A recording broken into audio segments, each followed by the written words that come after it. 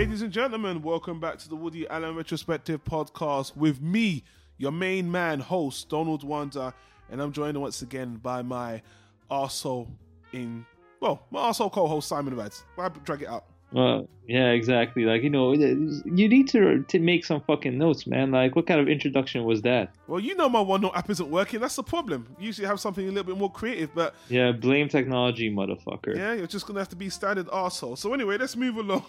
Guys, if you missed our last discussion, we actually spoke about the very well-regarded Hannah and Her Sisters. I guess we were somewhat critical of it, and I know...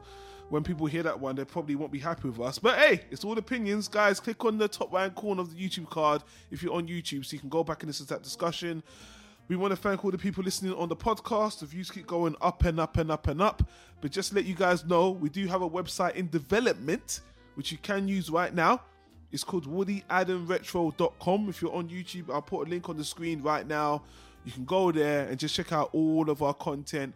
We've got a hashtag you can just use in Google, Woody Allen Retro. Put it in Google. You'll find us on Stitcher Radio, iOS, Android, all the podcasts and apps you could ever imagine. Apart from that, guys, all of these reviews are spoiler discussions, as we always say. We would prefer it if you if you watch the movie, if you watch the movie first, then come and listen to us bitch and moan or praise the movie, because we're going to be honest and we're your everyday blokes.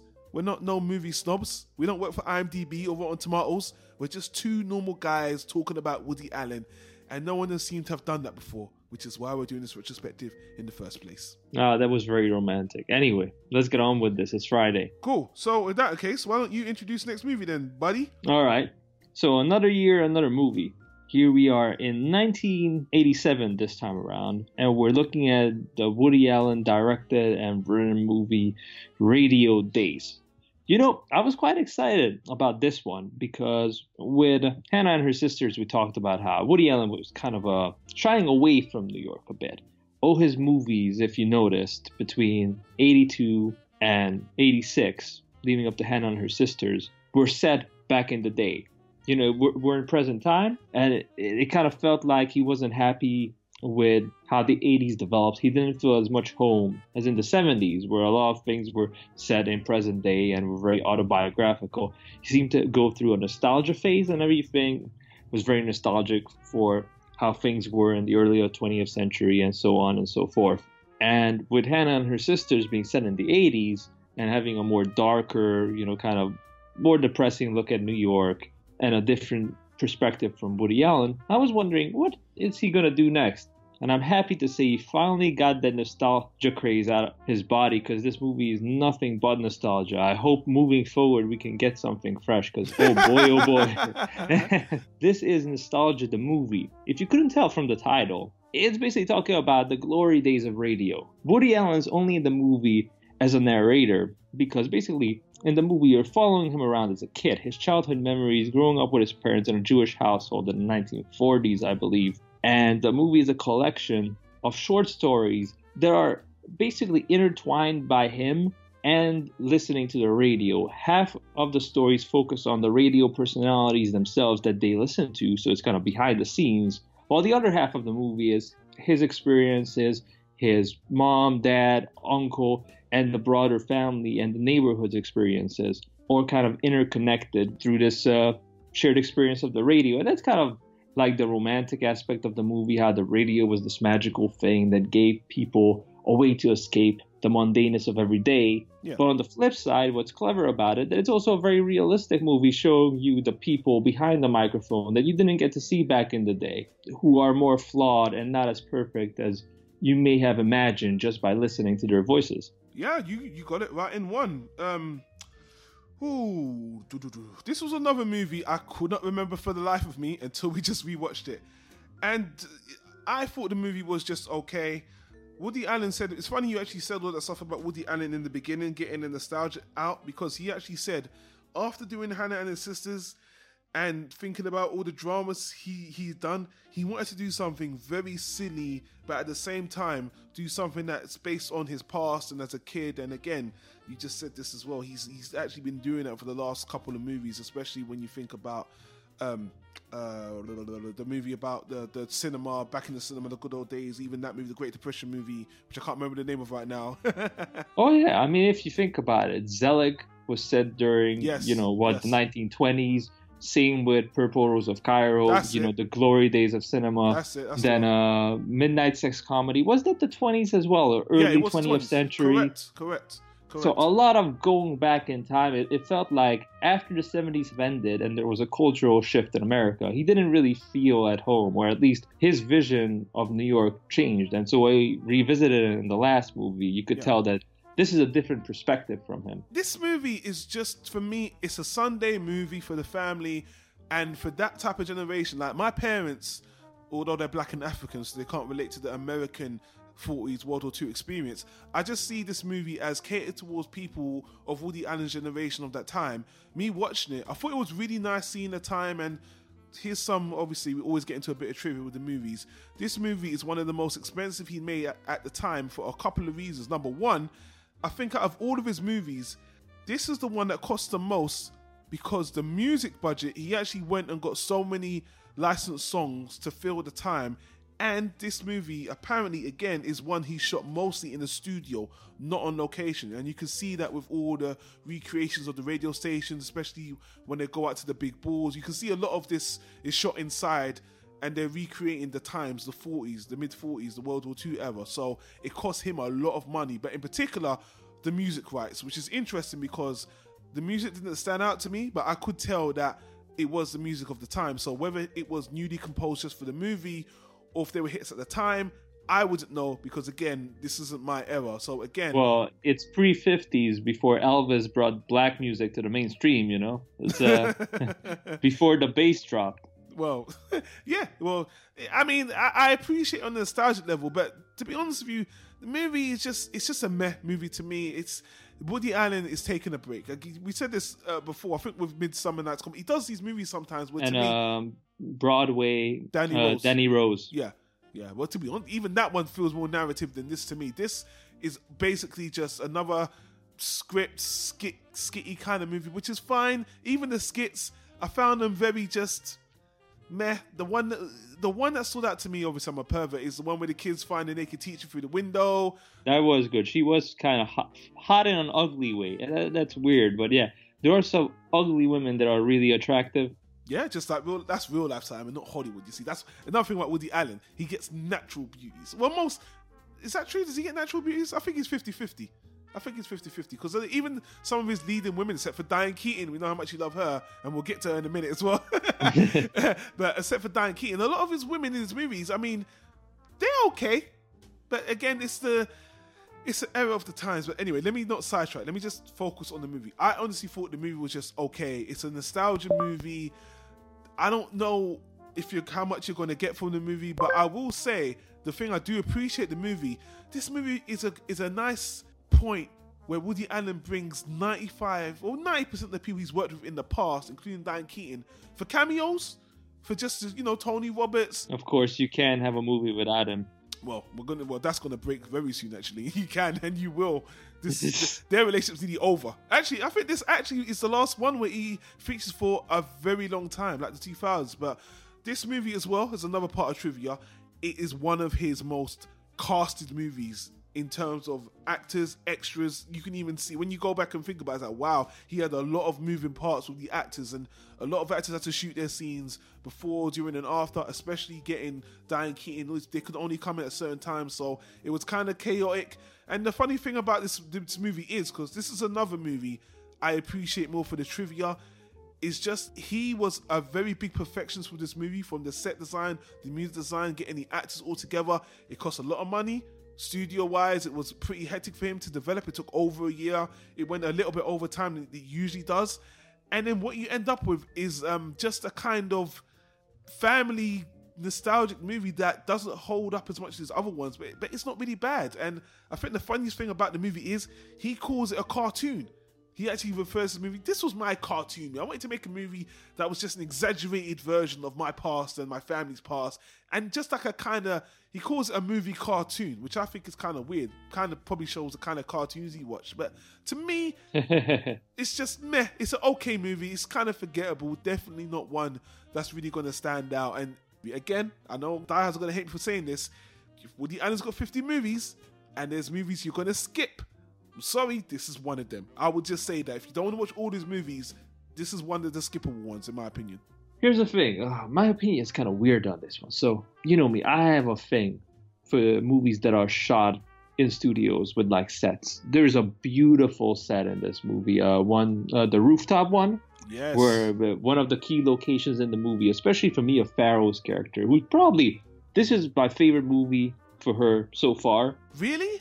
Yeah, because she plays this exaggerated character who's basically a cigarette girl having an affair with a prominent radio personality who's married, of course. And then she goes on to her own arc through getting involved with a mob assassination where she's a witness, and she's too likable for the gangster to kill her. So he basically works out a deal where she gets a part on the radio and she becomes an actress, but she sucks. And then she develops this sophisticated accent to ditch her Brooklyn accent. I think she came from Brooklyn, and she becomes much more well known in a completely different character, but at the same time she's still the same person. Sure. So she goes back to the rooftop at the end of the movie for nostalgia, and that's where the picture ends. And that set is amazing because you see all the old billboards and stuff I like, because I'm kind of sympathetic towards that decade myself as well. So those things I really appreciated. Also, I thought that out of all the skit movies he did, Everything You Want to Know About Sex But You Were Afraid to Ask, yep. Broadway Danny Rose was like that a little bit, I guess. A little bit with this nostalgia and recollecting old stories and memories. I thought in this one, he actually did a really good job of connecting all of them. Because you would listen to the radio with the family, and then you would see the people making the show and get their story and their perspective, how they lived their lives. So I thought he did a really good job connecting all these different moving pieces, and the cast was sensational. I mean, Julie Calvert played his mom, and not only she has a great comedic voice, but she's like that Marge Simpson. I mean, that how often can you say that? And yeah, finally, Diane Keaton took him long enough to, even just for 5 minutes and just for a singing part, could have, swapped places with a few other actors, but whatever. So I like those bits. What took the movie down a few notches for me, and it just comes from Woody Allen being, a perfectionist, that even though he had this, very romantic, glass half full perspective on this entire nostalgia trip, right?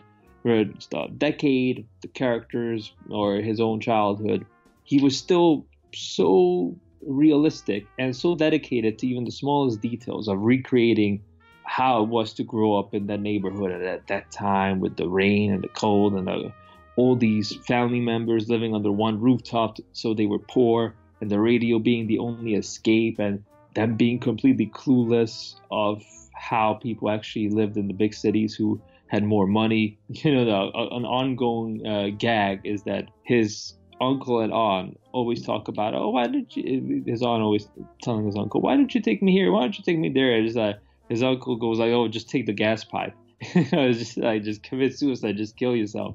Yeah. What you complaining about? And he gets in his jabs at religion, which is always funny, where back in the day, Jewish people had to starve themselves to suffer for the sins. And anybody who didn't do it because they were leaning more towards communism, they were like, the real sin is what, the big corporations do to the working class people. So all that's good. But because it's so realistic, you can't help but get pissed off of how shitty life was. How people basically lived like peasants. Radio was this big lie. And that was your only joy in life, to fantasize about how other people lived. And then you see the people who got paid big bucks to be on the radio. And you're like, an idiot can do this today on YouTube. You had this short, bald guy who was, the joke was that he was the voice of a hero, a superhero, the Masked Avenger. Yeah, that guy, yeah. And all he did was just be hammy on the radio. Then the guy Mia Farrow had the affair with, who was married, their whole shtick was that they sounded all suave and sophisticated with his wife. So their slogan was, have us for breakfast every morning. So literally, they had this 5-star hotel looking joint with servants serving them breakfast, and they just talked about their day and read the morning newspaper and talked about what they're going to do, where they're going to shop, and it was all endorsements, of course. But basically, you get to listen to how rich people live, and they get richer while you just fucking daydream away with the sink in the middle of the damn living room washing dishes with 16 kids running around in a 2-bedroom house. So I was like, wow, man, this is depressing. Like, the humor sometimes escaped me. Okay, I'm surprised you took it so seriously in that. No, I was just like, man, this is bullshit. Like, see, like my family comes from mobsters, bootleggers, and gigolos. So we never. I thought it was going to say Krypton for a minute. Nah, man. So we didn't play this game. Like, this is why they called people suckers back in the day, where you were just like daydreaming away in the radio how other people live. I'm like, take control, get the money for yourself, man. Make some moves. Play the game. But yeah, so that was the only thing. That this is supposed to be funny, and it just pissed me off for the most part. But that's again to the movie's credit of painting a full picture. But at the same time, Woody Allen wanted to be romantic about it, and he does succeed in some areas, like the way his kids parented him, like got slapped all the time because when they I'll slap him. No, I'll slap him. No, I'll slap him. I'll beat him. No, you're too nice on him. I'll beat him. And there's this great scene with the rabbi where he borrows some money from like the Jewish church because they were building a new nation of Israel or some dumb shit like that. That scam he does where he's begging people for money on the street. I did that scam to get money, and that's not what. I mean, he's lying to the public a little bit, but I mean, it wasn't bad. So seeing him do that in the movie was pretty funny, and obviously the rabbi wanted to beat him as well. It's like, you're not gonna beat my kid. I'm gonna beat my kid. Yeah, but they get in an argument between his mom, his dad, and the rabbi who's gonna beat him, and they just all end up slapping him around in the middle. Yeah. I thought that was great. Speaking of which, do you know who that kid is playing Woody Allen? I know, it was Seth Green. Can you believe it? You can say Seth Green was actually in a Woody Allen. People would be, I can't believe it. It's Seth Green. Oh. No, they hate that guy's smarmy face, I know, man. That was He can actually say it was in a Woody Allen movie. That's pretty amazing. Pretty lucky for him. Yeah, that was the one thing I hated about it. I'm like, oh man, this movie gave us that asshole. Fucking hell. Couldn't you find another kid with a big nose? I mean, really? Yeah, well, he was nothing when the movie came out. It just, he still is. Some things never change. Oh, well, that's not true. I would say that's an insult, but that's not true. He's making money hand over fist with his Robot. I don't know if Robot Chicken sit on there. Anyway, we digress. I just want to jump back to the Mia Farrow thing. She's fine, but she's not in the movie. I mean, the movie is, her parts are just spread out all through. She's got probably like, you can say 15 minutes worth of content in the movie. And that's what I liked about it. You've never really praised her that much. You keep her comparing her to Diane Keaton, and she's not even in the movie much. So, and the role she played in this movie, it's an amalgamation of all the other characters she's played. To be honest, in the last 3 or 4 movies, they're very similar. This kind of character. So I'm kind of like, this is the one you really like, but like you just said, because she's not in it that much. Look, she was fine, but she was the longest thread through the whole movie. Honestly, the movie's fine. I just don't think it's anything special. And again, I know, how could you say skip the movie? That's just you call yourself a Woody Allen fan. Listen, the general audience are not going to watch every single movie. What we're doing here in the retrospective is very niche. People usually don't watch a director's home filmography, especially when they made 50 bloody movies. So again, I'm just trying to be to the general public. Guys, this is one you can skip if you just want to watch the best. Yo. I think that's a terrible idea. The amount of idiots they watch on YouTube, I'm like, next time you see a thumbnail that says, you just need to know, or I'm a Nazi, or the latest Trump news, how about you watch a good movie instead? Don't waste so much time on YouTube. Don't make these assholes money. See, that's why it pissed me off, because the people back in the day in the radio that basically did nothing to get paid are the same people that today do nothing on YouTube and get paid for it. I'm like, who cares about your damn opinion? I hear you. So, I mean, I don't have much more to say. I'm not going to shit on the movie. It was fine. It's perfectly serviceable. I just think it's a movie, the age demographic of people born that time, the baby boomers, I think that's the right generational term or whatever. They come later. When guys come back from World War II, that's the baby boomer generation. Oh, whatever. Then, yeah, you're right, actually. That's that generation, whatever. Fuck it. Who cares about labels? I thought the movie was passable. Whatever. I didn't hate the movie, but Guys, again, let us know what you think of the movie in the comments down below. There's a lot of factual behind the stuff, trivia stuff that's really interesting about the movie, especially seeing all your favorites from the past movies, Diane Keaton. And actually, I didn't want to forget this. Let's talk about Diane Keaton for a minute. Now, I will say, I was happy and yet heartbroken that she was only in the movie for like 1-2 minutes. I wish she even had a little segment. That would have really made me much happier. So just because you're always bringing her up, Simon, I actually went into a Wikipedia page. Why am I going to say something? I went to a Wikipedia page and I went to find out what did she do during the period that she left Woody Allen. And funny enough, I have to say, as soon as she left Woody Allen after Manhattan, she got nominated for another Oscar for doing a really good dramatic journalistic movie called Red. Yeah, wasn't that Warren Beatty? Yeah, exactly. Yeah. He was in. I'm not sure. Yeah, he was. He directed it as well. It's based on a real person's autobiography, a book. Yes, but a journalist, right? Yeah. I saw the movie when I was a kid. Yeah. Oh, there you go. Well, after that, her career kind of did falter. She actually was not happy with her roles in the Godfather trilogy. Oh, she didn't like from the first, second, and third one. She's got some choice words about her role because, she's a big character actor and she's a feminist, and she said that in the first one, her role was non-existent. In the second one, they tried to give her a bit more, but she still didn't like it. And obviously, I don't want to comment about the third one. So, oh, you're one of the haters. I just think it's not that good. But no. I'm not a hater. I'm just generally people hate Godfather 3. I thought it was whatever. Just I didn't hate it. I'm not a Godfather fanboy. So, but moving on with her. After that, she did team up with another director, a female director called Nancy something. I can't remember. And she kind of that was a great segment. Thank you, man. You really painted a picture. Yeah, well, sorry, but this is the end because I'm only covering up to this point of this movie, what happened to her between her leaving Woody Allen, because a lot of people just wanted her to work with Woody, but she left of her own accord, and she said she wanted to diversify and not just be, the romantic lead to the Woody Allen movies. I know you probably say, but she was great in that, and, she could have gone further. But as an actress, I respect her decision. And as you know, there is going to be another film with her and Woody Allen, that main feature. But as for now, I know you love Diane Keaton, which is why I digress so much. But to be honest with you, her leaving Woody Allen didn't really help her career, her acting career. But she did do things with photography, singing, and she actually directed a documentary called Heaven, which got panned because it was about if there was an afterlife, and people just said it was terrible, absolutely terrible. Wow. Interesting. Yeah, hey, you're the Diane Keaton fanboy, so I just always thought that she doesn't get her dues. I mean, her and Meryl Streep are basically on equal playing field. But if you look at their careers now, Jesus, really, that's blasphemy. I think that's blasphemy.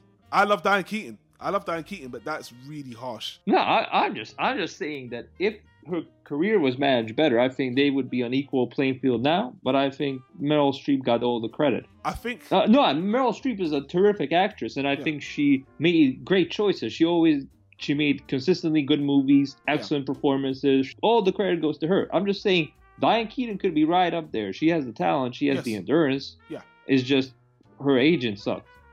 Anyway, guys, we completely digress. If you want the more Woody Allen... exactly. Hey, relating to Radio Days, a movie where she features in for a total of 2.5 minutes. You know what, guys? Full discretion. This was going to be our shortest review if I didn't pad it out with just some superfluous stuff. Shout out to Jeff Daniels as Biff Baxter, another radio guy. It was nice to see him in another Woody Allen movie. Yeah, like I said, he tried to get everyone back.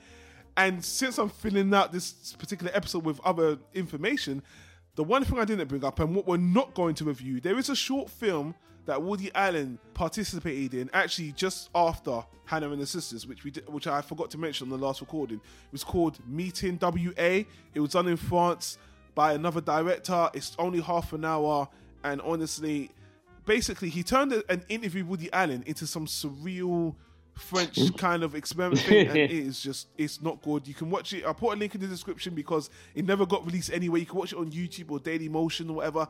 I didn't like it. I just thought it's one of those ones where, people call the French weird and their films are weird. It's one of them ones like, what are you doing? I would have just watched the interview. I didn't want you to add all these imagery and this music effect. It's just silly. I just don't think it's artistic. I think the word you're looking for is stupid. Yeah, I don't like to be that harsh. Silly is just a bit above. But yes, people do too. So anyway, guys, that is it. Check out the Woody Allen Pages Watchers Guide for all the trivia on This Movie Radio Days. And Simon, I want to thank you for joining me on this one, which was relatively short, but thanks for coming on anyway. That's fine. After all, I like the movie slightly better than you, so it's good to hear a slightly different opinion. By the way, did you notice how it seems like Tony Roberts aged 20 years between this and the last movie? What the hell happened to him? Did he get divorced or something? He looks old in this one. Yeah, maybe that's why Woody Allen just cut him off after this one. I was like, dude, you just... the last movie was set a year before this. Was made a year before this. What happened to you? He looks like he got hit by a truck or something. Well, we're getting to a point in Woody Allen's career where a lot's going to change. Dun, dun, dun. Yeah, this movie here... This one, because he brought everyone back from the past. Moving forward, I have noticed that, I don't know, it's the beginning of, I don't know, maybe Woody was going through something. Look, people, you know what's coming. You obviously know what's coming in Woody's life. We're getting very close to that period. So we'll address it as soon as the movie comes up as well. Actually, and not even, there might be a special podcast that I might do with someone else. Someone that might be very obvious to people, that we're going to discuss that particular element in Woody's life, because you can't do Woody Allen podcast without really talking about it. I might just do it with Simon, depending on if this other person wants to do it. But that person would be a little bit more qualified because they've done a little bit more research on Woody Allen. And that should be enough of a clue who I'm talking about. But anyway, guys, that is it. Thank you for listening on the podcast. If you're on YouTube, subscribe to the channel. Give us a thumbs up. Check the annotation on the screen right now for all the other stuff we do on Planet Tyro, not just the Woody Allen retrospective. And until then, we'll see you on the next recording.